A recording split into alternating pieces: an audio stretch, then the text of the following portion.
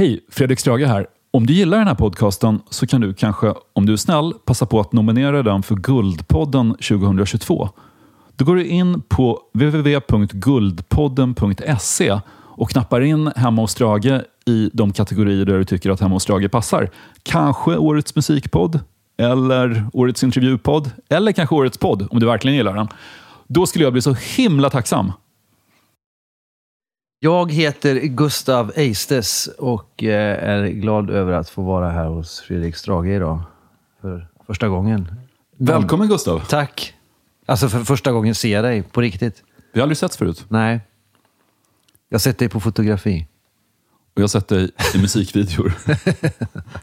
Men du är frontfigur i Dungen. Precis. Men det är ett band som är så förknippat med dig att ganska många kallar dig kort och gott för Dungen. Ja. När de ser dig. Ja. Det är väldigt komplicerat. Precis. Det är sådär, jag ska käka lunch med Dungen idag. Eller finns det någon som säger kanske. Och sen så finns det de som, Dungen är det grymma bandet. Och båda två stämmer. Och det gäller även folk som faktiskt lyssnar på Dungen. Ja. Det är inte som när, jag var i Malmö en gång och så var det några som pratade om det här nya rockbandet. Och Jocke Berg gick förbi. Och de säger, där är han den här, Kent. Men det är inte riktigt på den nivån utan... Kent är ju liksom, det är ju ett tilltalsnamn. Dungen är ju mer som en sån här alkis-alias typ. Är det ett alkis-alias? Jag har alltid tänkt att det har någon pastoral klang, att det syftar på en skogsdunge. Ja, eller förskola kanske. Det finns många förskolor. Som heter Dungen? Ja. Alltså mitt första Stockholmsboende, eller mitt andra, kanske haft 25 Stockholmsboende. Så det tredje var i Bandhagen. Då låg det ett Dungen precis nedanför. Och det var därifrån du tog namnet? Nej. Utan namnet Dungen är uppkallat efter en plats som ligger i Västergötland. Long story short. Vi var där. Det var en kompis, liksom, någon slags... Ska man säga? Ja, en tomt med massa hemmabyggda hus, typ. Lite Christiania. Jag var antroposof-familj. Goda vänner. Min närmsta vän på den tiden. Och de kallade det där för Dungen. Men det var inget ortsnamn eller någonting. De bara kallade den platsen för Dungen. Och då började jag göra musik. Och på den tiden så gjorde min polare också musik. Vi var 3 polare som gjorde musik. Och vi kallade alla det för Dungen. På tal om Västergötland så heter ju första spåret på Dungens nya skiva Skövde. Jajamän. Och den verkar handla om din hemstad Skövde. Ja, det gör det. Jag har en kompis som heter Per Hagman som är uppväxt där. Just det. Författare. Han berättar för mig att lokalt så... Jag vet inte vad Skövde har för officiell slogan, men lokalt så sa de Skövde, stan som ingen behövde. Ja, det var riktigt. Alltså, det är en stad som ligger så långt från havet och det ligger väl någon sjö i närheten, men det är ganska platt just där. Och när jag var där, nu har det liksom blivit en universitetsstad och vuxit ganska mycket. Men det är väl mest känt för att det är en regementsstad från början. P4 och Volvo. Ja. Hur hamnade dina föräldrar där? Hur hamnade de där egentligen? Min farsa är från Dalarna då. Och min morsa är från Småland. Och de möttes i Västergötland. Och hur de två hamnade där, jag har ingen aning riktigt. Morsan var ju någon slags... Eller hon var ju utbildad lantbrukare men blev kantor. Och farsan var musiker men blev yrkesmilitär. Riktigt konstiga val. Så att han jobbade på Karlsborgs fästning, eller på regementet i Karlsborg. Alltså farsan växte ju upp i Sälen och i Dalarna med folkmusiken. Sen kom ju Gröna vågen och hela liksom folkmusikvågen, och den hakade morsan på. Så de träffade liksom i den kontexten i Västergötland, kan man säga. Alltså mina föräldrar var absolut inga hippies eller gröna vågare heller. Alltså som sagt, farsan var ju militär. Och han beskriver också just det där sin uppväxt i Sälen när hans bästa polare var gamla gubbar som han spelade fiol med. Och sen när de åkte till Bingsjö 66-67 i bussen, kanske drack lite sprit typ, i dräkt. Och det var så här ceremoniellt. Sen året efter, 69-70, när det bara blev invasion av liksom hippies, då tyckte de att det var lite så här, vad fan, vad är det som hände typ.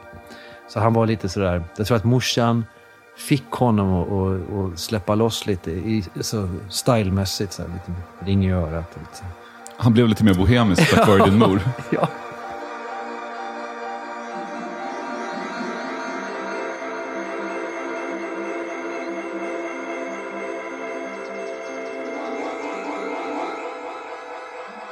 Det här är alltså Ralf Lundsten.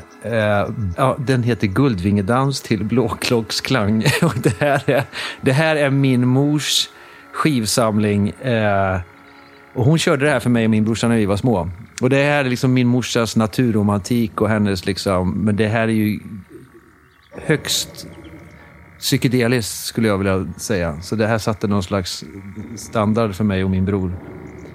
Vi fick ju lyssna på det här. Det fanns inga iPads. Så det här dansar vi runt till.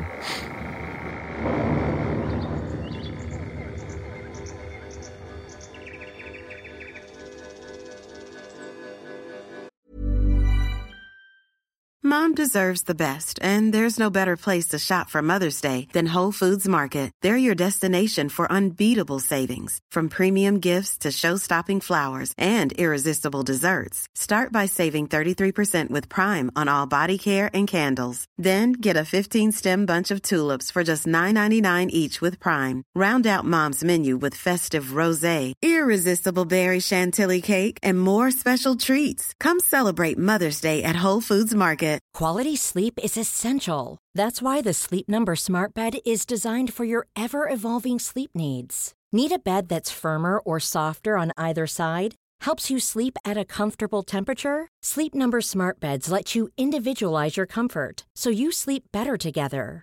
JD Power ranks Sleep Number #1 in customer satisfaction with mattresses purchased in-store. And now, save 50% on the Sleep Number Limited Edition Smart Bed for a limited time. For JD Power 2023 award information, visit jdpower.com/awards. Only at a Sleep Number store or sleepnumber.com. Planning for your next trip? Elevate your travel style with Quince. Quince has all the jet-setting essentials you'll want for your next getaway, like European linen, premium luggage options, buttery soft Italian leather bags, and so much more. And it's all priced at 50 to 80% less than similar brands. Plus, Quince only works with factories that use safe and ethical manufacturing practices. Pack your bags with high-quality essentials you'll be wearing for vacations to come with Quince. Go to quince.com/trip for free shipping and 365-day returns.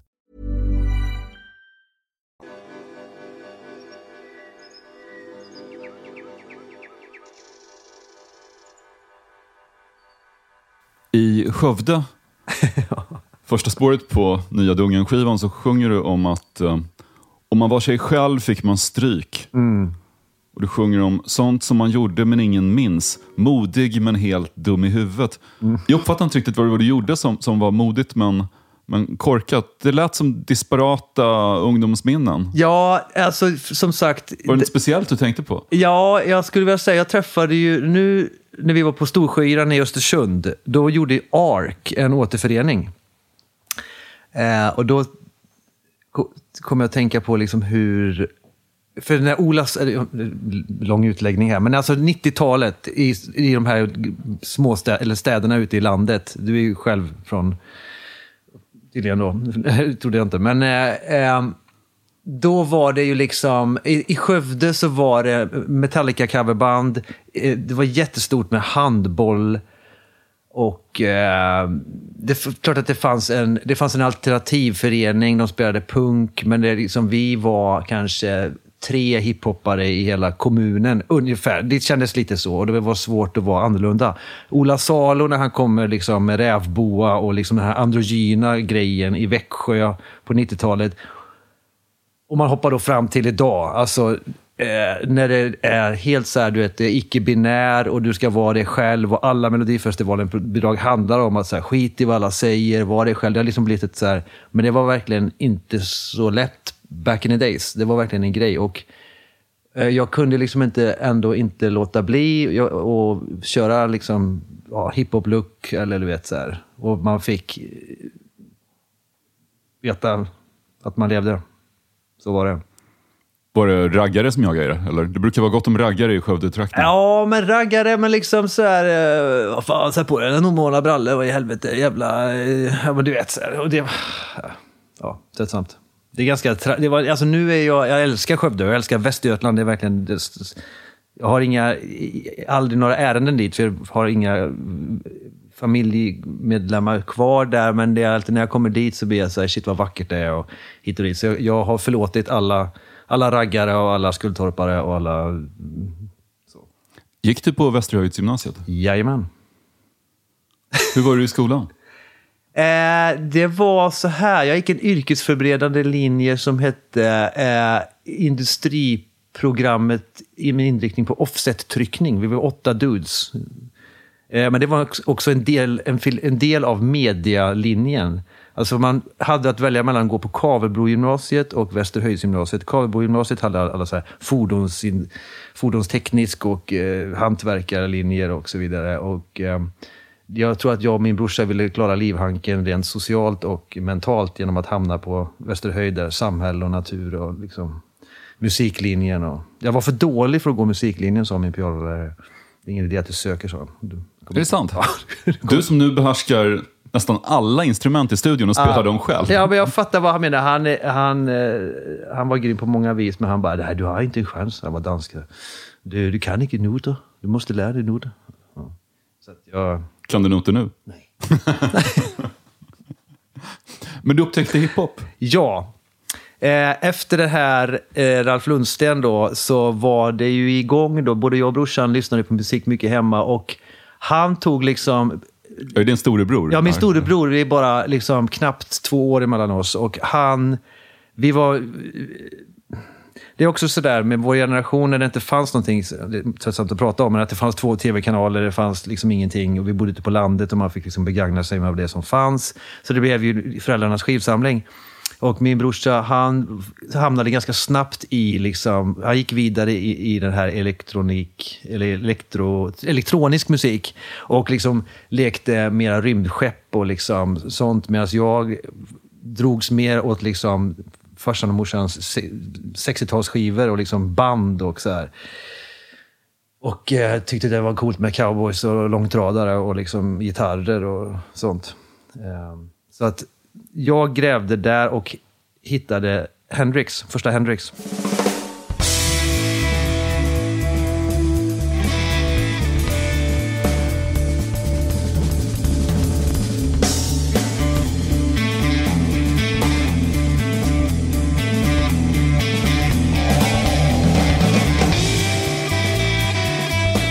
Och den här låten, Third Song from the Sun, när jag hörde den första gången då, så blev jag helt så här, jag blev skakig och kom till farsan och bara, vad fan, det är så konstigt det här, du vet. Och han bara, ville typ inte snacka om det, men det var verkligen ett moment.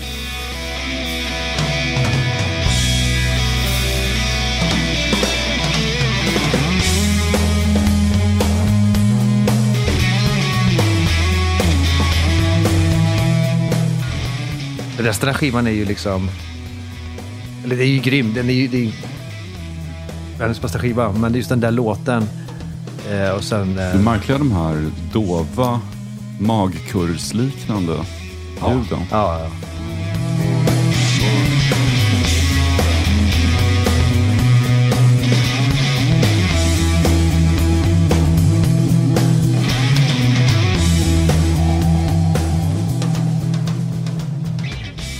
Varifrån kommer egentligen namnet Aestas?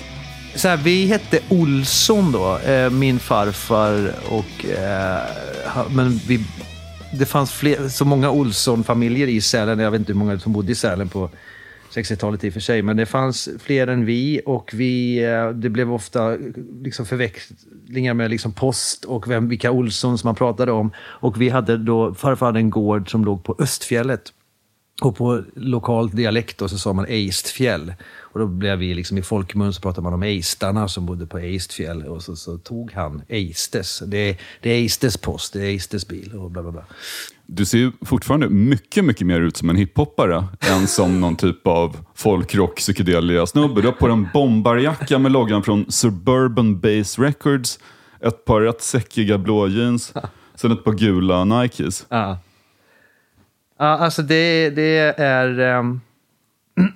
Vad är Suburban Bass Records? Legendarisk hardcore breakbeat. Jungle, proto-jungle. England. Jag är helt besatt av det där. Och det är ju också...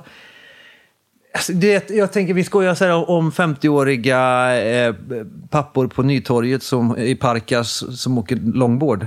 Alltså det är ju så. Alltså min fru då tycker ju liksom att men det här 16-års look, alltså du vet baggybrallor och hästsvans, alltså man ska, jag vet inte, eller så kommer det se ut så djävulsk look på hemmet så här, med alla de här.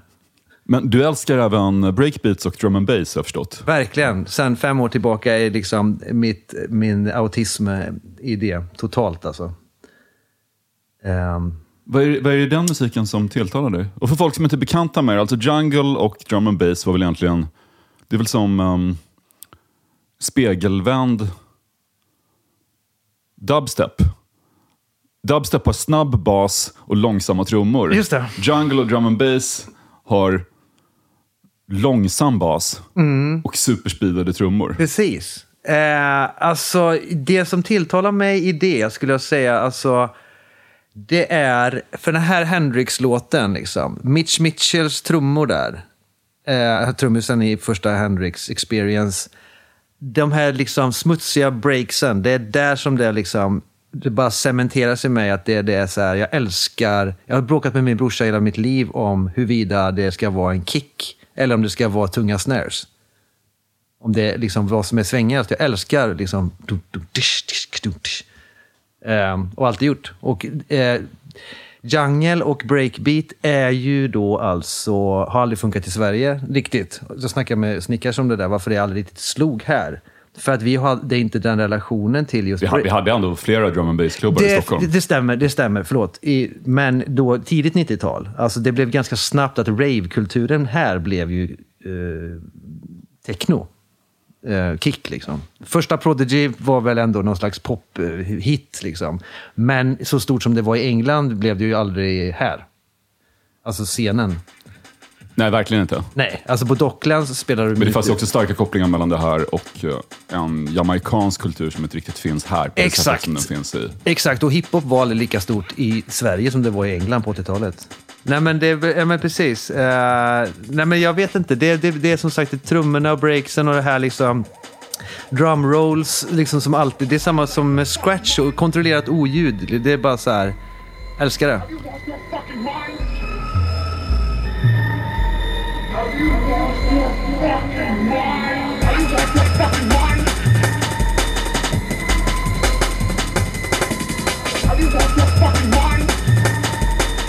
Apropå jungle, den nya vågen av jungle här är Lavery med Have You Lost Your Fucking Mind. Svårt att välja en jungle-låt.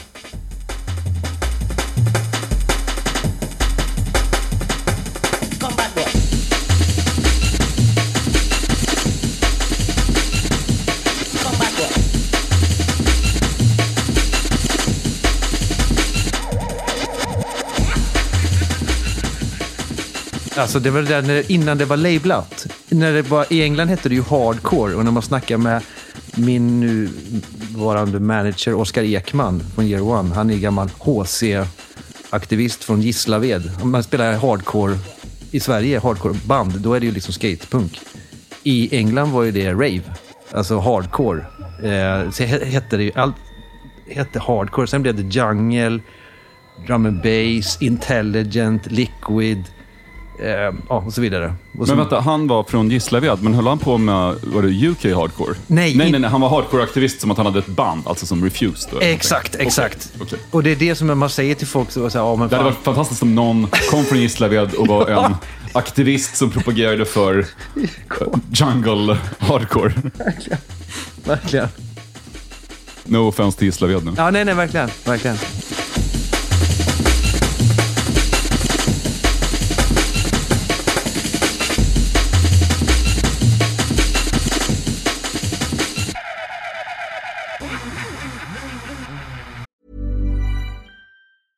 A lot can happen in the next 3 years. Like a chatbot may be your new best friend. But what won't change? Needing health insurance. United Healthcare Tri-Term Medical Plans are available for these changing times. Underwritten by Golden Rule Insurance Company, they offer budget-friendly, flexible coverage for people who are in between jobs or missed open enrollment. The plans last nearly 3 years in some states, with access to a nationwide network of doctors and hospitals. So for whatever tomorrow brings, United Healthcare Tri-Term Medical Plans may be for you. Learn more at uh1.com. Hey, I'm Ryan Reynolds. At Mint Mobile, we like to do the opposite of what Big Wireless does. They charge you a lot, we charge you a little. So naturally, when they announced they'd be raising their prices due to inflation, we decided to deflate our prices due to not hating you. That's right. We're cutting the price of Mint Unlimited from $30 a month to just $15 a month. Give it a try at mintmobile.com/switch. $45 up front for 3 months plus taxes and fees. Promo rate for new customers for limited time. Unlimited more than 40 gigabytes per month slows. Full terms at mintmobile.com. When you're ready to pop the question, the last thing you want to do is second-guess the ring. At BlueNile.com, you can design a one-of-a-kind ring with the ease and convenience of shopping online. Choose your diamond and setting. When you find the one, you'll get it delivered right to your door. Go to BlueNile.com and use promo code LISTEN to get $50 off your purchase of $500 or more. That's code LISTEN at BlueNile.com for $50 off your purchase. BlueNile.com, code LISTEN.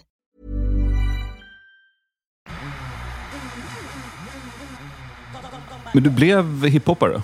Ja, det skulle jag säga. Med hull och hår alltså. Min första platta som jag köpte själv för egna pengar då, min veckopeng, var i Public Enemy. Av någon anledning jag tror att brorsan hade hittat då Soul Corner med Mats Nileskär, och han sa att det var grymt och att hiphop är bra.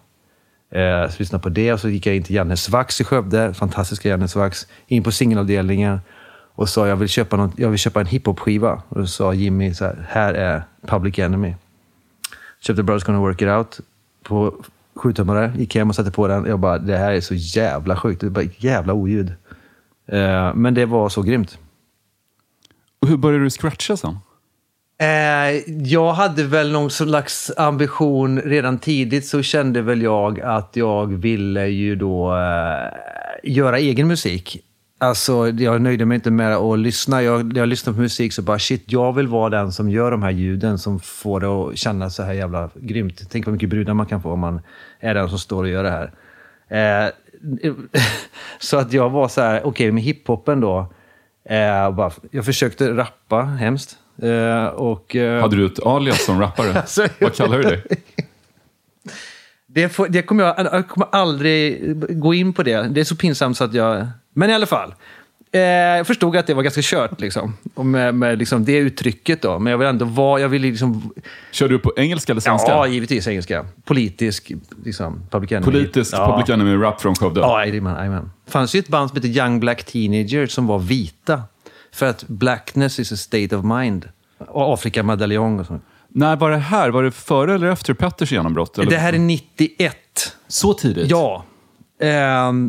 Det är 91 och då är det så här Papa D, Dr. Alban, Swemix, Telegram. Alltså det fanns hiphop i Sverige. Men liksom, vad heter de från Göteborg? The Brigade. De körde ju sån Public Enemy hiphop. Skövde är ju nära Göteborg. Ja, visst. Och det fanns väl säkert... Jag lärde ju känna honom mycket senare, men Sköneman var ju en hiphopare i Skövde som hade en jävla skivsamling som också var så jävla grym på kutta. Men jag träffade en av de få svarta personerna i hela Skövde som heter Frio, som blev min bästa vän. Vi startade en rapgrupp tillsammans med 2 islänningar också. Och vi hade så mycket olika namn. Vi hette allt ifrån The Basement Theory till Bad Habits till många så balla namn med Z och Da. Många pinsamma uppträdanden. Men jag, som sagt, jag fattade också ganska tidigt att jag inte var bra på att rappa, och så att jag började scratcha istället. På min brors skivspelare, för han gick aldrig ut och han tog sig råd att köpa 12-10 som han gömde nålarna. Men jag körde på dem. Och du scratchar fortfarande? Ja, nu har det blivit jävligt mycket mindre scratch. Sen jag slutade röka weed. Då har det liksom... Det hängde ihop med det. Det är inte lika. Alltså, det är så här, man kan stå i 8 timmar och bara... Fresh. Ja. Jag såg på Instagram att du var polare med 1210 Jazz. Just det. Och du, alltså delar av Scratchaholics. Just det. Gamla svenska Scratch-trion. Yes. Var du inne på sånt också? Vad heter de? Invisible Scratch Pickles fanns det en turntablist-grupp som hette. Ja, exakt. Och så här, vad var det, 96 eller 97, det här festival, du var säkert där. Det är klart du var. Lollipop. Med den line-upen. Var du där då? Nej. För då hade jag liksom lämnat, hade jag hittat liksom, då höll jag på med liksom, det som är så sjukt, för Frio och Magnus allihop, den sommaren, jag kommer ihåg så här, nu händer det någonting. Och nu så här, vad heter de nu? Ja, men du vet så här, ja, men Scratch Pickles, var det inte typ A Tribe Called Quest? Det var så jävulsk line-up på den där festivalen. Jungle Brothers var det. Jungle Brothers. Första året var delar av Wu-Tang med. Eller det var inte så många från Wu-Tang, så de drog upp massa rappare från Stockholm på scen, och sen var det typ ADL som uppträdde med mindre kända Wu-Tang-medlemmar. Ghostface Killah var där, tror jag. Det året. Shit. Men målar du graffiti och sånt också? Jag försökte med... ja, men det gjorde... Alltså, vi gjorde en målning vid järnvägen i Skövde en solig söndag. Jag och Ivan, eller Search som han skrev. Han taggade hela stan med Search. Alltså med markers här.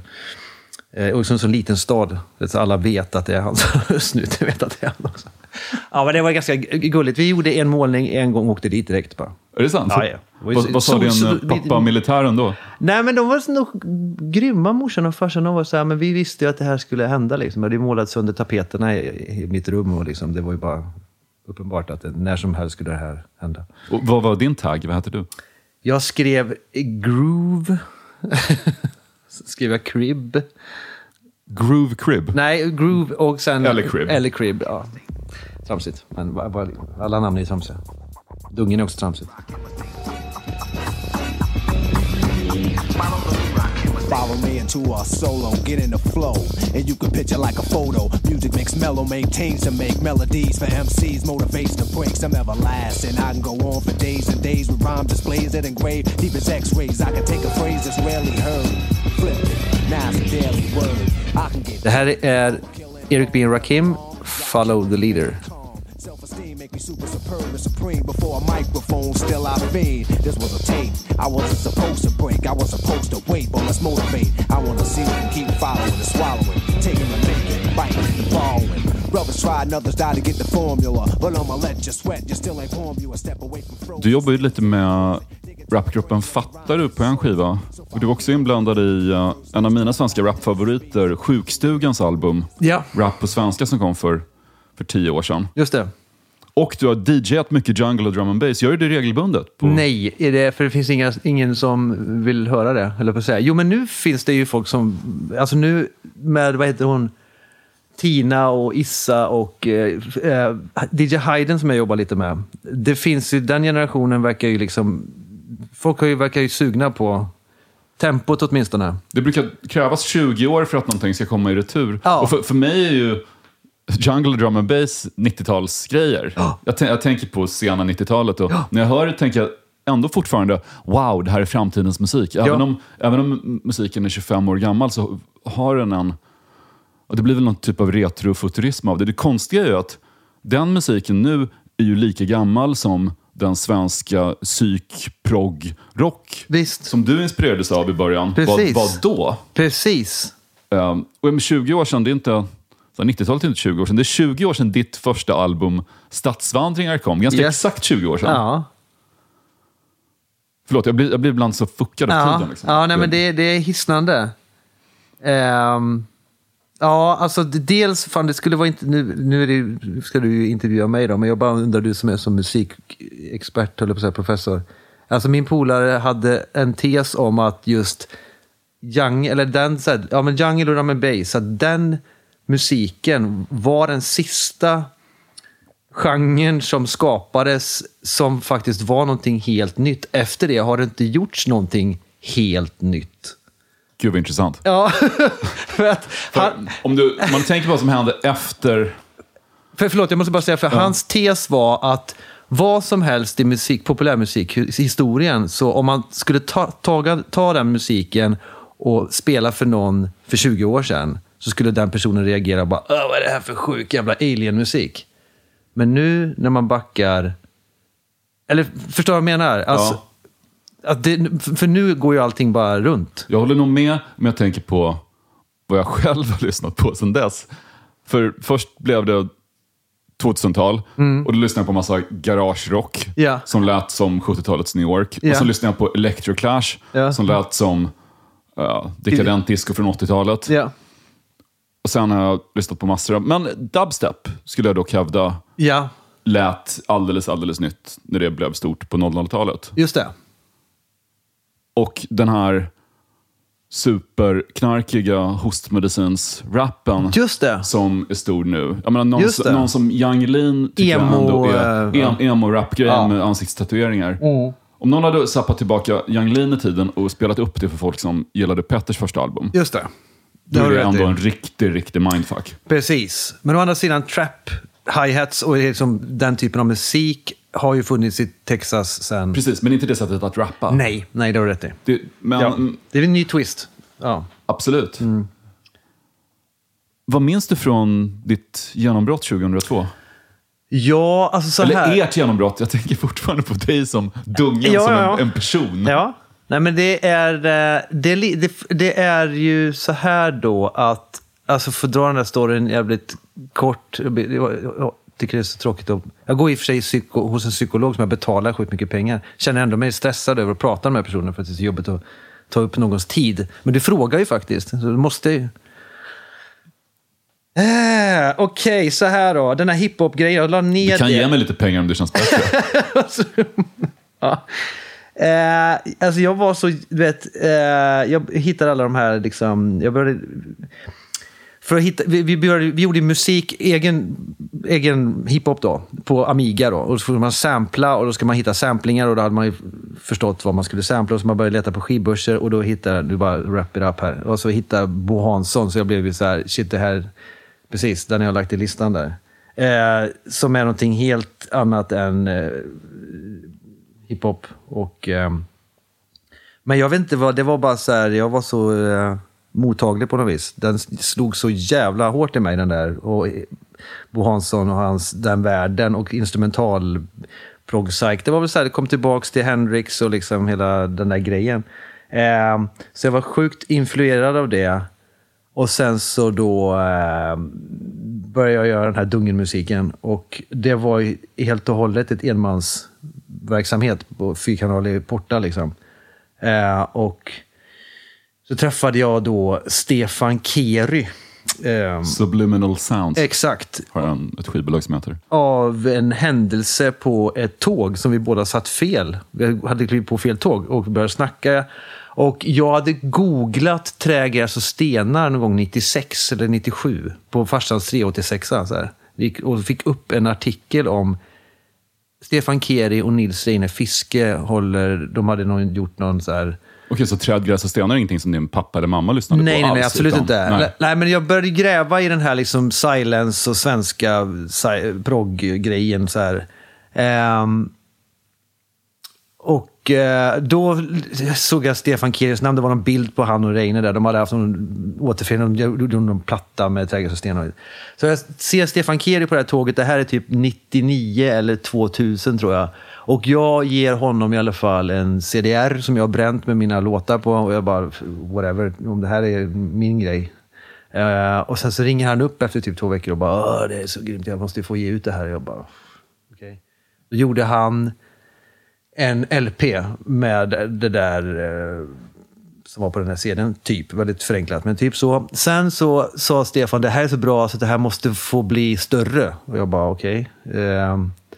Och då, alltså jag förstod redan när jag höll på med den här psykprog-grejen att det här är så omodernt och så konstigt så det är ingen som kommer, det här är liksom helt, det är inte lollipop. Lyssnar de inte på det här liksom.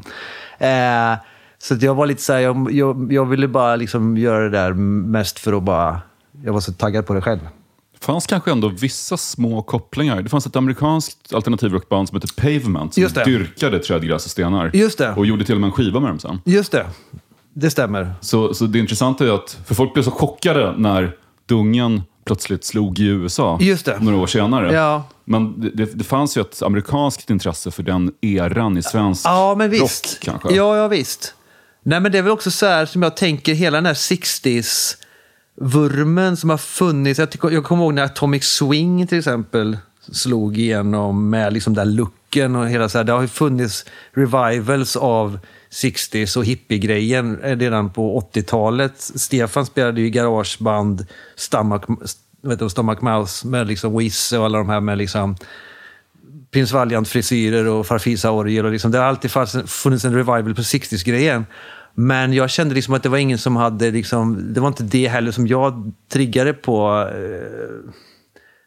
Vad jag triggade på. Men i alla fall, han bara, nej men det här är så grymt, det måste bli större. Så han och jag tror det var Arve från Teddy Bears och Ebbot hade suttit och haft någon powwow och bara, shit, vi måste ge det här till Isse. Han kommer älska det här. Så då blev Ismail Sami, då varande A&R på Virgin som det hette då. Och hade precis då haft en jättehit med Håkan Hellströms första skiva. Och han tyckte det var asgrymt och bara, då var det igång. Då bara, fan det är så... och även allting som har hänt med Isse och så vidare, så är han även en väldigt betydelsefull person för mig och mitt liv. Men han var liksom, han bara kom in, och du har träffat honom, han är en extrem, gränslös person, men nördig. Men det var liksom så här, han hade sån hybris och var, det här kommer bli next big thing, och bara, det är så grymt och mäktigt, men det, och så bara, men bara om du kan så här, kan vi inte göra så här, kan vi inte göra så här, kan vi så här, och så kopplade vi Mattias Glavå som fick prodda, och så, men det var väl så här, det blev väl lite små förändringar här och där, så det blev väl någon typ av det var väl det jag hade gjort, fast lite, vad ska man säga, lite polerat och liksom ändå för att det skulle bli the next big thing. Så när den där kom ut så var jag väl 21, tror jag, 22 år. Och hela det här liksom, ja, men allt det här, den här hypen inne i liksom, vi jobbade ihop med, alltså med Isse och alla, liksom, det var så här, Ark var så här, det är så grymt. Och The Ark låg också på Virgin. Då. Precis, och det var liksom en så här, det var väldigt positiv, kändes jävligt grymt. Sen kom hatstormen. Ja, nej, men det var väl det var 50-50 bland recensionerna, men då var det också så himla, med all respekt för ditt yrke, men då på den tiden var just tidningarna, de tryckta tidningarna, internet var inte riktigt lika etablerat, och det fanns fortfarande liksom recensioner i tidningar som det vägde på något vis, eller det väger fortfarande tungt, jag vill absolut inte säga någonting så, men det var verkligen en stor grej med så här, det står i tidningen så här. Och då, jag blev jävligt ledsen. Jag blev så här, fan, för det var ändå inte riktigt vad jag hade liksom siktat på rent musikaliskt. Det var lite tillrättalagt liksom. Så att jag bestämde mig väl helt enkelt för att inte fortsätta med det där överhuvudtaget. Utan jag skulle bara åka jag skulle gå på den här folkmusikskolan och spela fiol bara. Vilket jag gjorde. Och jag skulle bara göra en platta till. Och då gjorde jag Ta det lugnt. Så det var först då som Dungen blev ett band egentligen? Ja, alltså det fanns ju... det fanns ett band på Stadsvandringar-tiden. Men det var också så här... jag vet inte riktigt. Jo, det var ganska grymt. Det fanns ett band. Men som sagt, jag var så jävla knäckt. Det är lite det här när man tänker tillbaka på den här tiden. Jag blir alltid lite så här, vad fan, det är så jävla mycket. Och så jävla mycket. Det är också så här, sommaren 02 som var så jävla grym. Och det var att träffa Fattar-du-killarna första gången och Måns Gläser. Och det var så mycket med så här Stockholm. Så de älskade mig och det var så mycket kärlek, men samtidigt så jävla mycket så här. Som när jag tänker tillbaka på den här tiden så var det så här, Stockholm, vad heter det, Metropolis, heter det så? Ja, Indieklubben, och det var Håkan Hellström, det var brudar med hästsvans randig tröja och så här pandor, och alla hatade mig. Alltså jag rökte så mycket hasch så jag var så paranoid också, du vet så här. Och hiphopparna älskade mig. Alltså Timbuk och Måns och Fattar du, alla de där, och liksom jag hade så mycket kärlek bland dem. Och det är logiskt rent musikaliskt också, för så många svenska hiphoppare har använt gamla 70-talsskivor som samplingsmaterial. Ja, men det var ju det de hörde. Det du spelade in lät som saker som de hade kunnat sampla. Det lät som skivorna som Salla har i Redline-studion i Norsborg. Just det. Visst. Men du blev ändå paranoid och Jag trodde att alla de söta pandatjejerna inte tyckte om dig. Ja, men verkligen. Nej, men alltså, jag var ju så ung också. Helt jätteväck. Nej, men så jag bara, när jag flyttade från stan och spelade fiol och bara, jag ska bara göra klart den här sista skivan. Och vi var så arga, jag var så arg på liksom recensionerna och liksom Stockholms hipsters och allting. Så det var så jävla mycket så här ilska i det där. Och det är så här, också så här, Reine då, lär känna honom och Stefan med alla de här,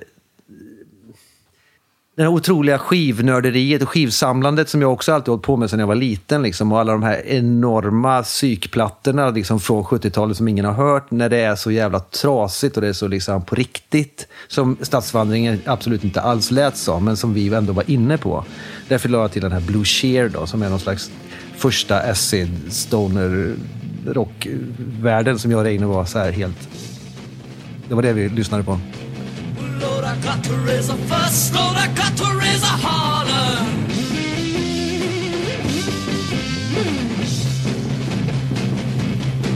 About working on something just to try to earn a dollar. But Lord, I tried to call my baby, I tried to get a date. Geronimos i Gamla stan, den klubb, eller den baren där, just den konstanta nyrekryteringen av mustaschkillar med utsvängda jeans som var så här, det bara slutar aldrig.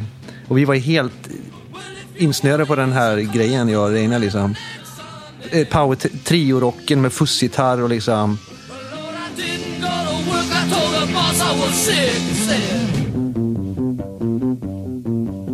Sometimes I wonder what I'm gonna do. Lord, there ain't no cure for the summertime blue.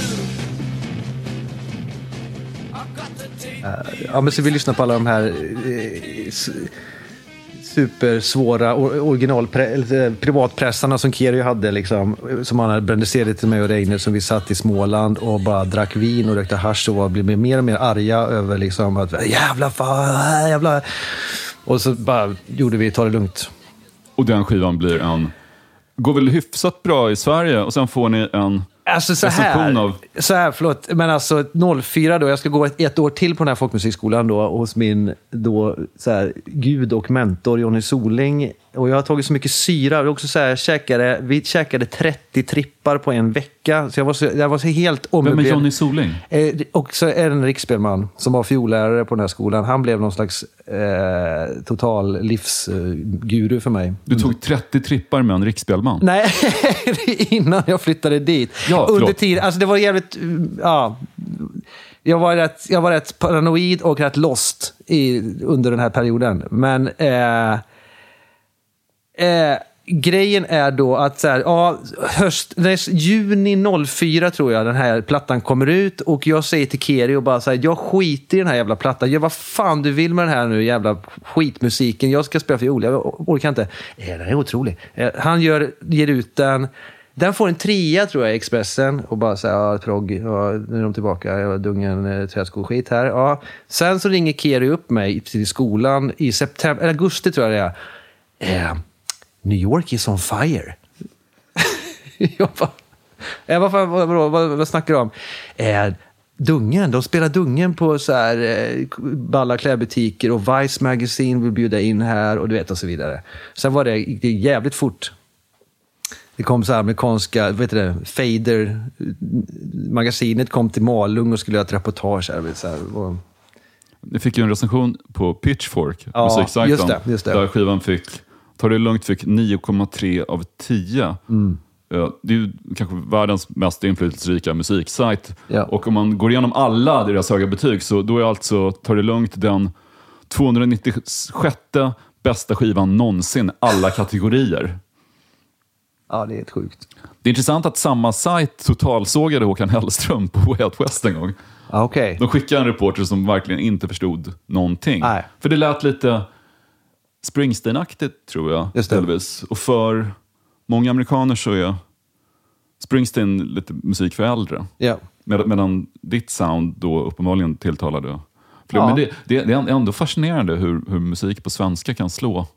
Verkligen. I landet som svenska band åker till, och jag menar som Kent då översätter låtarna för att ha en chans. Visst. För någon skivbolagschef säger att nej, men ni måste sjunga på engelska, annars går det inte. Nej. Av samma skäl som att måste dubba filmer till engelska om de ska släppas i USA. Visst. Ofta. Eller hur? Alltså nu är det ju en helt annan grej med att man kan hitta liksom konstig skit från alla möjliga länder. Men just det där, det levde ju verkligen kvar då. Så det vi växte upp med, att USA och England, det var musikindustrin, och de brydde sig inte överhuvudtaget om musik som var sjungen på ett annat språk. Men det var väl, och kanske längtade efter det där. För när vi kom till New York, det var också någon sån här konstig, vi signade ju till slut med Kemado Records, som var sån New York snubbar som blev Mexican Summer sedermera. Men det var mycket så här, du vet, det fanns någon vurm för metal typ, eller liksom fussgitarrerna och det här fuck yeah, liksom som tar det lugnt, liksom Reine, det här fussgitarrerna, det var någonting i det som folk triggade på. Folk var sugna på liksom psych grejen, men jag kommer ihåg att det var så mycket så här, det var så mycket bandanas och band-t-shirts liksom. Det var 04-05. You guys should play the fuck yeah fest. Och ni vill inte spela på Fuck Yeah Fest. Var är Fuck Yeah Fest någonstans? Jag har ingen aning. Det var så grym sägning. Nya skivan heter En är för mycket och 1000 aldrig nog. Det är ett motto som beroendeterapeuter och olika typer av nykterhetsorganisationer brukar använda. Yep. Och det här ska vara den första skiva du gör helt nykter. Ja, det stämmer. Du har inte slutat dricka helt. Jag jag blev helt nykter och drogfri för 5 år sedan. Vad fick dig att ta det steget? För att jag hade tagit 1000. Alltså jag har supit och knackat upp min kvot. Jag höll på att förlora min familj och mig själv totalt. Mitt band och alla. Men det här med 30 trippar som du nämnde, var det samtidigt? Alltså jag köpte weed av en snubbe som jag bara, kan du fixa syra? Han bara, ja visst. Så efter några veckor så säger han, nu har dina grejer kommit. Eller jag beställde 3 trippar. Han bara, nu har dina grejer kommit, dina 30 trippar. Så här karta liksom. Och jag bara, okej, shit vad sjukt. Men, och så drog jag hem med dem där och la dem i frysen. Och sen så jag och min då flickvän som jag bodde ihop med och typ 2 polare till, vi drog i oss det där på 1 vecka. Sista kvällen var det bara så här, du vet. Du vet, det var sånt hellhole. Alltså total, du vet, man bara ifrågasätter varför. Men det där är ju inte ens en partydrog. Nej, man ska göra det är ju något annat som du kanske inte ska ägna dig åt om du är ute på en klubb eller någonting. Nej, jag tror inte att det finns något sämre ställe i universum för det än festivaler eller klubbar eller nej. open air rave. Nej, men alltså jag skulle säga att det är så grymt. Första trippen var ju verkligen så här shit. Alltså jag rekommenderar alla att ta LSD. Men det är väl det också så här, jag ville väl hellre vara där inne i den världen än jag ville vara i den vanliga världen. Nu tycker jag att det är ganska grymt att vara i den vanliga världen. En kraftigt hallucinerande drog som ayahuasca har ju mer eller mindre blivit mainstream i Sverige. Ja. Men när till och med Veronica Maggio gör en låt om det. Och folk, jag vet inte vad den juridiska statusen är när det gäller sånt, men folk åker ju på ayahuasca retreats. Ja, du kan åka till någon så här utbildad shaman, Hasse i Örebro, i någon så här i en gillestuga i någon villa och ligga och kräkas. Nej, men alltså det är också som min polare sa, du vet, det är samma förakt som folk hade förut som tränade mycket och gick på gym och tyckte så här, vad fan tränar du inte för? Så tycker många nu att man, varför tar du inte ayahuasca för? Varför mikrodoserar du inte LSD för? Men är det sant att börsmäklare i Stockholm mikrodoserar LSD? Jag läste en artikel om det en gång. Och jag tänker att med ingen... Om jag var börsmäklare så skulle jag ändå behöva vara superskärpt. Ja. Säg att jag är DJ, det kräver inte riktigt. Men säg att man tar LSD och så plötsligt har man sålt av fonder när man legat på botten av den här kurvan. Och man har blivit av med flera miljarder. Nej, men jag kan tänka mig, eller det som jag säger så att kör... Jag vill inte nämna några politikers namn, men det finns ju vissa som verkligen borde ta lite MDMA eller du vet, ta en tripp och bara så här, möblera om en kväll och bara säga okej, shit, se något samband. Det är nog grymt att göra liksom, för alla. För man får för invanda nervtrådar och liksom det blir för inkört liksom. Men det är som de här två brudarna, vad hette bandet? Ett amerikanskt vit maktband som hette Prussian Blue. De har döpt efter ett färgämne som förintelseförnekare påstår saknas i de gamla koncentrationslägerduscharna. Och därför så är det påhittat. Så de döper sig själva efter det, Prussian Blue. 2 söta tjejer. Tänk dig att First Aid Kit fast 12-åriga blonda amerikanska nazister. Jävlar. De gjorde en skiva, fick jättemycket uppmärksamhet. Och sen försvann de och kom tillbaka 6-7 år senare med en ny skiva. Och sa, förlåt, vi ber om ursäkt för vår nazism, men nu har vi rökt lite weed här. Och vi börjar förstå att det är fel. Nu behöver man kanske inte röka weed för att fatta att det är fel med nazism. Nej. Men poängen är att folk blir ändå mer pacifistiska och mindre aggressiva av sånt. Ja. Till skillnad från alkohol. Ja, så är det. Men det här med att psykedeliska droger normaliseras. Jag hade Elephant här. Svenska rapparen Elephant. Hon sa en rolig grej som jag faktiskt tror tyvärr att vi klippte bort från den här podden. Hon berättade att hon var så upprörd för hon hade gått på under bron någon kväll.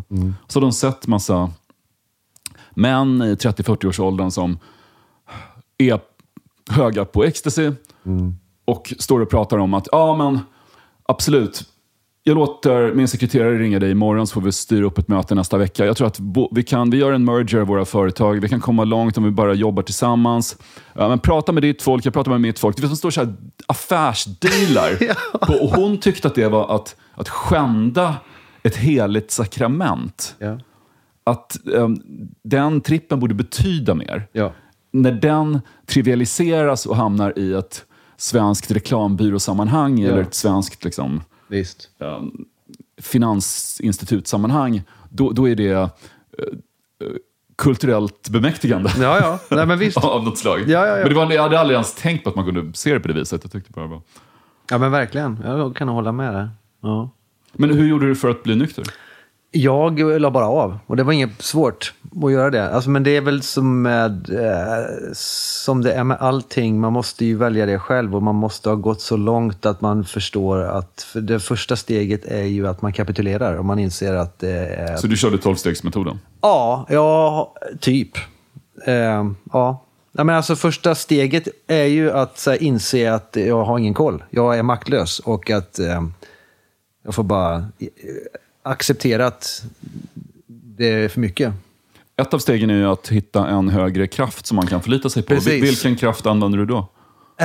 Högre makt, som vi väljer att kalla Gud. Du valde Gud? Alltså, det är ju det som väldigt många har svårt för i programmet då, just att man väljer att kalla det för Gud då. Och min uppväxt i Svenska kyrkan då med min mor som kantor. Ja, just det, hon var kantor. Men de var så grymma för de har liksom aldrig tvingat på oss någon protestantisk Svensk kyrkan tro på det viset överhuvudtaget. Fint av dem. Så att jag har absolut en tro, men den är helt oberoende några regler eller någon annans tro. Eller den, alltså jag har det inne i mig själv. Och jag behöver inte tala om för någon annan att den tror på fel sak. Eller jag vill inte att någon talar om för mig vad jag ska tro på. Men jag tror absolut på att det finns en högre makt. Men hur nervöst var det att spela in en skiva nykter när din första stora internationella framgång gjordes i samband med att ni drog i er 30 trippar? Ja. Alltså jag vet inte, jag blev ganska snabbt, ja men det låter väl lite sådär just nyktert och kristet då, men det gick ganska fort att faktiskt inse, klart att jag var skraj för det, jag kommer inte kunna göra en låt igen typ. Men det stämmer inte, det är så starkt i sig själv. Många brukar ju försöka ersätta den endorfin-kick de får av olika preparat med något annat. Yep. Jag vet, jag intervjuade Martin Gore från Depeche Mode en gång. Och när han slutade supa så började han istället att buda på extremt dyra antika syntar på eBay. Yep. Jag tror att sägs att Eric Clapton, när han slutade med droger så flög han direkt till Italien och brände massa pengar på dyrt designermode. Ja, jag har ett Discogs-konto. Det är Hellhole. Jag har en want-list där. Och vad... Alltså min fru tycker... Du har köpt skivor alltså? Det var alltså vad är det mesta du betalat för en skiva? 4 lax. För? En 12. Med? DJ Biz.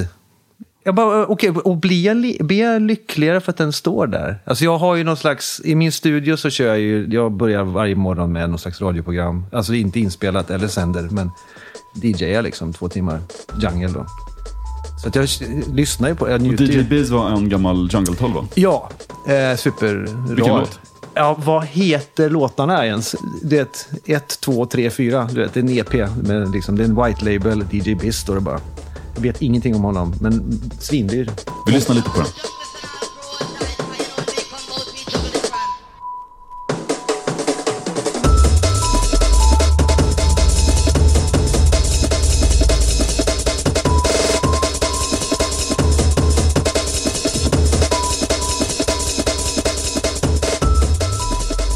$4,000 är en hel del. Dennis Lyxzén var med här i podden och berättade att hans dyraste skiva var Misfits. Okay. Låten Bullet. Okay. Nu minns jag inte hur många tusen han brände på den. En 7-tummare eller? Exakt. Ja. Nej, men det är hopplöst. Grejen är så att det som varit grymt med NA och de här, att man ska liksom nå någon typ av sinnesro. Och jag har absolut inte jag har inte gjort programmet som man ska, jag har inte följt rekommendationerna. Om man ska gå på möte, skaffa en sponsor och skriva i stegen, heter det. Man skriver de 12 stegen. Man gör en personlig inventering och en orädd rannsakan av sig själv och sina tillkortakommanden. En så här förlåtlista och grejer. Och då får man sinnesro. Och jag har smakat på sinnesro. Och då det är väl någon typ av så här harmoni, zen-mode. Och då känner man typ att ingenting materiellt spelar någon roll. Alltså då är det så här, ja men då är det barn som är viktigt och liksom så här nice liksom. Sen så börjar man bråka om någon så här ogjord matteläxa, eller nu är det dags att borsta tänderna för vi ska upp tidigt. Går in på lilla muggen och trycker på Pay Now på så här PayPal-knappen om man har en Discogs 12 där. Det är CP. Alltså, det är något så här... Där finner du harmoni i den konsumtionen. Ja, men man köper, ja, men det är väl klassiker. Det är väl så här, ja, men det är väl som träningsmissbruk, sexmissbruk, shopping. Men jag vet inte, och folk bara, men vadå, det är klart du använder ju plattorna och som han Depeche Mode syntar, det är så legitimt att köpa alla de här grejerna, men så blir man lyckligare, jag vet inte. Hur många skivor har du? Jättemånga. Alltså pratar vi flera tusen? Ja. Men det är mest hiphop och jungle som du köper, alltså inte gamla vintage prog-skivor som man skulle kunna tänka sig? Nej, men det har jag också gjort. Alltså det är väl typ de här låtarna vi lyssnar på. Det är väl där det rör sig. Jag har massa sån här musik. På vinyl. Helt omodernt, ja. I skivans titelspår så sjunger du inte. Däremot så inkluderar du en hel dikt av Bo Bergman. Som går så här. Omkring mig ligger livets stora öken, där karavan på karavan förgåtts, i drömmars hägringar och tankars trots. Så kryper tiden trögt med sina spöken, och mörk av minnen ser jag skuggor stå, som skugggestalter vid mitt lägers strå. Omkring mig ligger livets öken grå, men själen stiger högt med offerröken. Hur valde du den dikten? Mattias Glavå valde dikten. Bo Bergman var poet och satt i Svenska Akademin. Han var den äldsta akademiledamoten någonsin när han avled 1967. Det var 98 år. Otroligt. Han var alltså född 1869. Det är helt sjukt. Mattias Glavå är ju en vän. Han spelade ju in och producerade Stadsvandringar. Och han hade då gjort Känn ingen sorg för mig i Göteborg. Och han är numera kanske en av mina närmsta vänner, men han är liksom en teknisk alltså det är han är sån extrem duktig tekniker och noggrann och har en fantastisk studio, men vi har också ett samarbete som har sträckt sig nu från albumet Alla sak som kom 2015 när jag slutade spela in själv och mixa och grejer, utan jag bara, du får göra det här, det låter mycket bättre. Och han har ju då gjort Alla sak, den här Häxan-plattan vi gjorde, stumfilmsmusiken, och live-skivan, och nu den här. Och grejen är att i hans studio, han är liksom Göteborg, det är så oflummigt och omysigt. Det är liksom eller så här, lysrör, stor klocka på väggen, inga persiska mattor, ingen rökelse, och han bara gör ditt jävla jobb liksom. Kavla upp armarna, gå ut och sjung. Kom inte hit med några ofärdiga jävla låtar. Skriv färdigt hemma. Men han har ett enormt hjärta, och när han tycker någonting är bra så är det liksom... Ja, så han är en stor del bakom den här skivan också. Det här med karavan på karavan för gods i drömmars hägringar. Psykedelisk musik handlar ju lite, eller psykedelisk kultur handlar lite om att jaga en hägring. Du är på jakt efter något. Precis. Men du vill vara i det. Ja. Men så försvinner det. Ja. Verkligen. Vilket du också skildrar, inbillar jag mig, i låten Nattens sista strimma ljus. Precis. Den fick mig att tänka på de här sprakande ljuseffekterna som kanske svamp eller LSD kan ge, och sen går solen upp och det här sprakandet slocknar. Visst. Och du vill tillbaka. Visst. Och gitarrerna är fussade på det här sättet som... Jag tror jag använde ordet lysergisk i någon skivrecension en gång för att beskriva den typen av gitarrer. Men det är en väldigt fin låt. Ja, roligt. Men vi pratade om samplingar förut. Nattens sista strimma ljus lånar melodin från Jakob Hellmans Hon har ett sätt. Det kanske den gör, ja. Det är inte medvetet? Nej, det är inte medvetet, men jag vet att, ja, absolut. Det har du rätt i. Okej, jag trodde att den var... Nej. Ja, precis. Herregud. Okay. Så vadå, någon annan har påpekat? Ja, min fru. Okay. Det där låter ju precis som den här Jakob Hellman-låten. Ja, vad fan. Ja. Jag tror du får bjuda Jakob Hellman på lite ayahuasca eller någonting. Ja. Absolut. Jag fastnar för låten Klockan slår, den är mycket nu. Ja. Med väldigt udda temposkiften. Ja. Och extremt spacade ljudeffekter. Ja. Ja, det är Glavå, alltså det är, och allting är så där, alltså det är så noggrant och det är så analogt, du vet, han sätter upp så här olika liksom maskiner då liksom som är med liksom sladdar emellan, och så får man det här. Det går ju säkert att göra med en plugin på en dator, men han gör det här liksom grundligt och tar en hel förmiddag. Fantastiskt. Och i refrängen så upprepar du orden har det bra som ett mantra, fast den egentligen inte verkar handla om att... Nej, alltså man är väl någon form av vit medelklassen då. Som inte har någon rätt att varken gnälla över någonting liksom. Så är det ju. Vi är privilegierade människor. Och du menar att vi... Jag vet inte, alltså det är väl bara någon form av... det är väl också därför man har så svårt att riktigt gå in i... Jag vet inte, det är också den tiden vi lever i nu. Jag har en 18-åring hemma som är väldigt medveten om i sin generation, alltså woke liksom, att man inte har shit, nu ska jag snurra till det nu då. Nej, men det är för jävligt. Du har en woke 18-åring. Ja, det har men jag. De verkar ju inte vara i majoritet. Alla unga verkar ju rösta på SD. Ja, så är det ju. Men du har en av woke-teensen hemma. Ja. Okay. Och det är ju svårt, men men då så här, må dåligt i det här delen av världen med de här i den här lägenheten, alltså då känner man sig bortskämd. Så är det. Ja. Men det är som att har det bra i den här låten, Klockan slår, den är mycket nu. Nästan som att man försöker intala sig själv att man har det bra. Ja, lite så, ja. Får en egen diagnos bakom egen dörr med lås. Tänker klart men talar fort. Jag har det bra. Nej, den här personen har inte så bra. Exakt. Ja, men man kan pendla mellan något typ av inre vansinne och sen ett Svensson-liv. Ja, så är det. Där. Men om man mår dåligt då låser man sin på toa med Discogs och så lägger man bud på en Jungle 12. Exakt.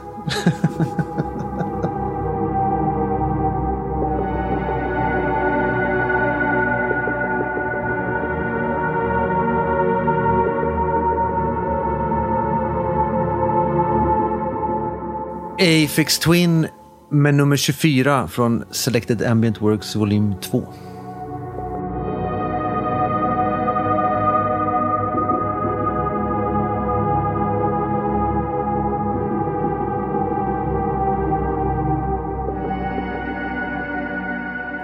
Alltså det fanns ju så här, brorsan som sagt, han var ju tidig med rave, och de var ett gäng i Skövde som hade rave-klubb.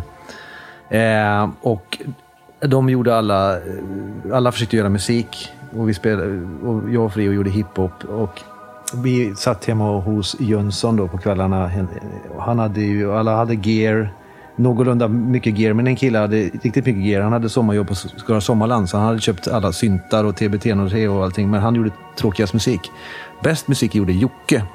Och han och Aphex Twin var sån husgud.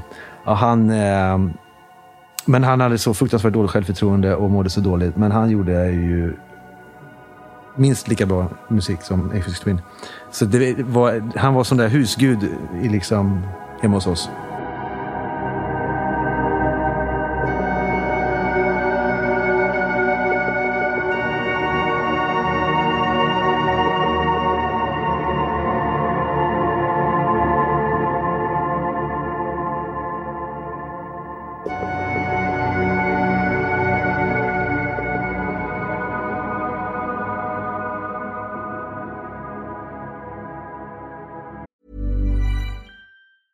Mom deserves the best, and there's no better place to shop for Mother's Day than Whole Foods Market. They're your destination for unbeatable savings, from premium gifts to show-stopping flowers and irresistible desserts. Start by saving 33% with Prime on all body care and candles. Then get a 15-stem bunch of tulips for just $9.99 each with Prime. Round out Mom's menu with festive rosé, irresistible berry chantilly cake, and more special treats. Come celebrate Mother's Day at Whole Foods Market. Planning for your next trip? Elevate your travel style with Quince. Quince has all the jet-setting essentials you'll want for your next getaway, like European linen, premium luggage options, buttery soft Italian leather bags, and so much more. And it's all priced at 50 to 80% less than similar brands. Plus, Quince only works with factories that use safe and ethical manufacturing practices. Pack your bags with high-quality essentials you'll be wearing for vacations to come with Quince. Go to quince.com/trip for free shipping and 365-day returns. Mom deserves the best, and there's no better place to shop for Mother's Day than Whole Foods Market. They're your destination for unbeatable savings, from premium gifts to show-stopping flowers and irresistible desserts. Start by saving 33% with Prime on all body care and candles. Then get a 15-stem bunch of tulips for just $9.99 each with Prime. Round out Mom's menu with festive rosé, irresistible berry chantilly cake, and more special treats. Come celebrate Mother's Day at Whole Foods Market.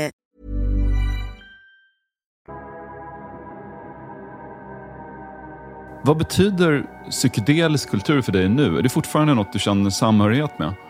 Eller har det blivit som begreppet prog som du förknippades med i början och blev astrött på då? Ja, alltså det beror ju på vad man... Som jag sa, jag snackade liksom med Stefan Keri tidigt om vad nu psykedelia är för någonting. Alltså och det är fortfarande så här, är det då det här som morsan bjöd mig på liksom i barndomen, alltså någon slags intryck, någon form av fantasieggande, alltså den här Ralf Lundsten-grejen liksom, alltså, eller om det är ett visst typ av tillstånd eller någon slags parallell verklighet som man, ja, det är supersvårt att definiera, känner jag. Men det är klart att det är en stil också. Psych band. Och så är det på ett visst sätt då, med vissa instrument och visst långa låtar. Så här, vi spelar ett psykband. Okej, då håller man på med en låt i 20 minuter. Då är det automatiskt psykedelia. Fast jag tycker inte det behöver vara så. Ravel är typ psykedeliskt. Jag intervjuade Janne Loffe Karlsson en gång. Som vi spelade trummor i Hansson och Karlsson. Duon som du gillar. Och jag tror han jammade med Jimi Hendrix en gång till och med. Men du frågade honom vad den psykedeliska kulturen betytt för honom. Och då sa han, vadå psykedelisk? Psychedelic heter det. Inte psykedelisk, vad pratar du om? För honom var det astöntigt att säga psykedelisk. Och jag hade aldrig ens reflekterat över att det är lite, han uppfattade det ungefär som jag i början uppfattade det när någon skrev rave som R-E-J-V, när DN började stava på det viset. Då tyckte jag, men kom igen. Det var så intressant att få en sån reaktion från Loffe av alla människor. Ja. Vadå? Psykedelisk? Psychedelic, jag tror. Ja, visst. Dungens basist Mattias Gustafsson sa en gång att ni strävar efter något som ni kallar för Harvey-effekten. Och vad fan menar han med det? Vad är det? Ja, det var tydligen något från The Mamas and the Papas. När de spelade tillsammans och allt stämde och deras röster flätade samman som snyggast, då var det som att det fanns ytterligare en medlem i bandet. Någon de kallade för Harvey. Aha, okej. Jag hade aldrig hört det förut innan jag läste intervjun. Och så tänkte jag, men Harvey var en osynlig person. Ja, och då kommer jag att tänka på, det finns en gammal film med James Stewart. Där han spelar en man som är kompis med en 2 meter lång osynlig kanin. En gammal film 1950 tror jag. Och James Stewart går runt med den här. Med sin låtsaskompis. Som är en kanin som heter Harvey. 2 meter lång. Ja. Men det var en parentes. Ja, nej, men det är intressant. Smart Tias. Han har gjort ett IQ-test. Han gick en psykologutbildning. Jag träffade en som gick samma utbildning som honom. Som var helt knäckt över att Tias hade så hög IQ. Alltså han har blazat. Han är ju liksom ett apotek, Tias. Men han är tydligen överintelligent. Fast det var ju någon Nobelpristagare nu här om året som erkände att han hade kommit på sin grej som han fått pris för under ett LSD-rus. Ja, du ser. Försöker tala om för min dotter och yngsta. Däremot man blir inte smartare. Och så. Det finns ju ganska många exempel på folk som, är inte det någon Rocky-serie? Då Rocky sitter på Carmen och någon sån sunk på Söder med någon kille med dreads. Och den här killen säger, men det är bara samhället som försöker lura i dig att du inte ska röka weed bara för att de vill kontrollera dig. Och han säger, men kunde inte du räkna till 100 för ett par år sedan? Han säger, det är bara samhället som försöker tuta i dig att man måste kunna räkna till 100. Fantastiskt. Vad händer med Dungen nu efter att skivan har släppt? Det händer inte så mycket förrän 2023. Då ska vi göra en turné. Och jag släpper ett album till. Ett jungle-album. Som Dungen. Med hård jungle? Ja. Eller ja. Alltså så här. Men elektroniskt i alla fall? Ja. Det är, jag har gjort... Så här är storyn. Jag har gjort de här... Alltså det är skitsat. Det är så här, jag gör de här Dungen liksom, låtarna. Men sen så är jag också helt insnöad på jungle. Så jag har hållit på med det massa år nu. Sitter med MPC. Och har fått ihop en jävla massa låtar som jag också så här... Du skulle bara kunna stava namnet Djungen. Exakt. Jungle in the Dungen. Ja. Det låter bra. Glavo tyckte att det var så här, fan vad grymt. Och det är så här helt naturligt, logiskt. Ja, Dungen ligger i djungeln. Ja, förstås. Så är det ju. Träd. Träd. Nej men, och Oscar, alltså, brorsan var ju så här, vad fan, på 90-talsmanér, du måste skaffa ett alias, du kan inte släppa jungle under namnet Dungen. Jag känner att de amerikanska skivsamlande proggälskande männen kanske inte riktigt kommer att relatera till det här, men intressant. Ja, för så här är storyn då. Så här, vi gjorde ett utkast, i alla fall jag och Mattias då, Glavo, på det blev ju ett dubbelalbum liksom, med typ varannan låt konventionellt Dungen och varannan låt jungle. Världshistoriens konstigaste skiva. Men han tyckte ju, shit, det här är grymt liksom. Det är ju... Så nu är ni separerat då? Mexican Summer då. Jag älskar dem, men de fattar ingenting. You know, to be honest, it takes a little time to grow into. Well, I think, you know, maybe we should... Okay. Så att de var inte intresserade av den här jungle-grejen alls. Och sen Oscar har lyckats då få till att kunna släppa ett Dungen-album med jungle på Year One. Så det kommer hända. Du får se upp bara så inte de amerikanska skivbolagen som vill att du ska vara superpsykedelisk tror att du har liksom spårat ur nu för att du inte går på droger. Och försöker liksom skicka kanske trippar till dig. Ja. Nej, men alltså, det är en klassiker. Så här. Första 2 albumen är grymma. Sen blev de nyktra och köpte synt. Du vet, eller blev kristna. Du vet, det är så... Du får följa upp det här med ett svenskt gospelalbum. Har du hört den här samlingen som Stefan Keri gav ut på Subliminal Sounds med svensk kristen 60-70-talsmusik? Ja, absolut. Den var fantastisk. Ja. En av årets bästa skivor faktiskt. Ja. Det är ju så psykedeliskt på en annan level. Ja. Så är det ju. Och alla är spiknyktra och står där med kaffe med 7 sorters kakor och kanske lite hallonsaft. Och sen blir stämningen liksom apokalyptiskt, bibliskt kristen. Ja.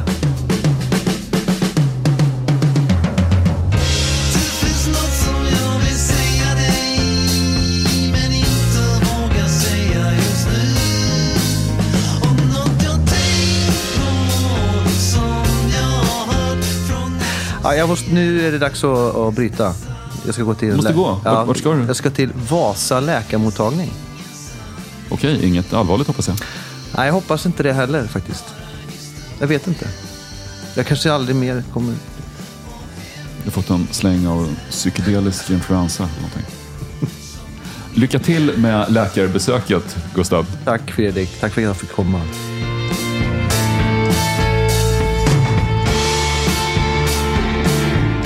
Den här podcasten producerades av Daniel Bäckström för Lejon Media. Gustav Eistes var hemma hos Drage.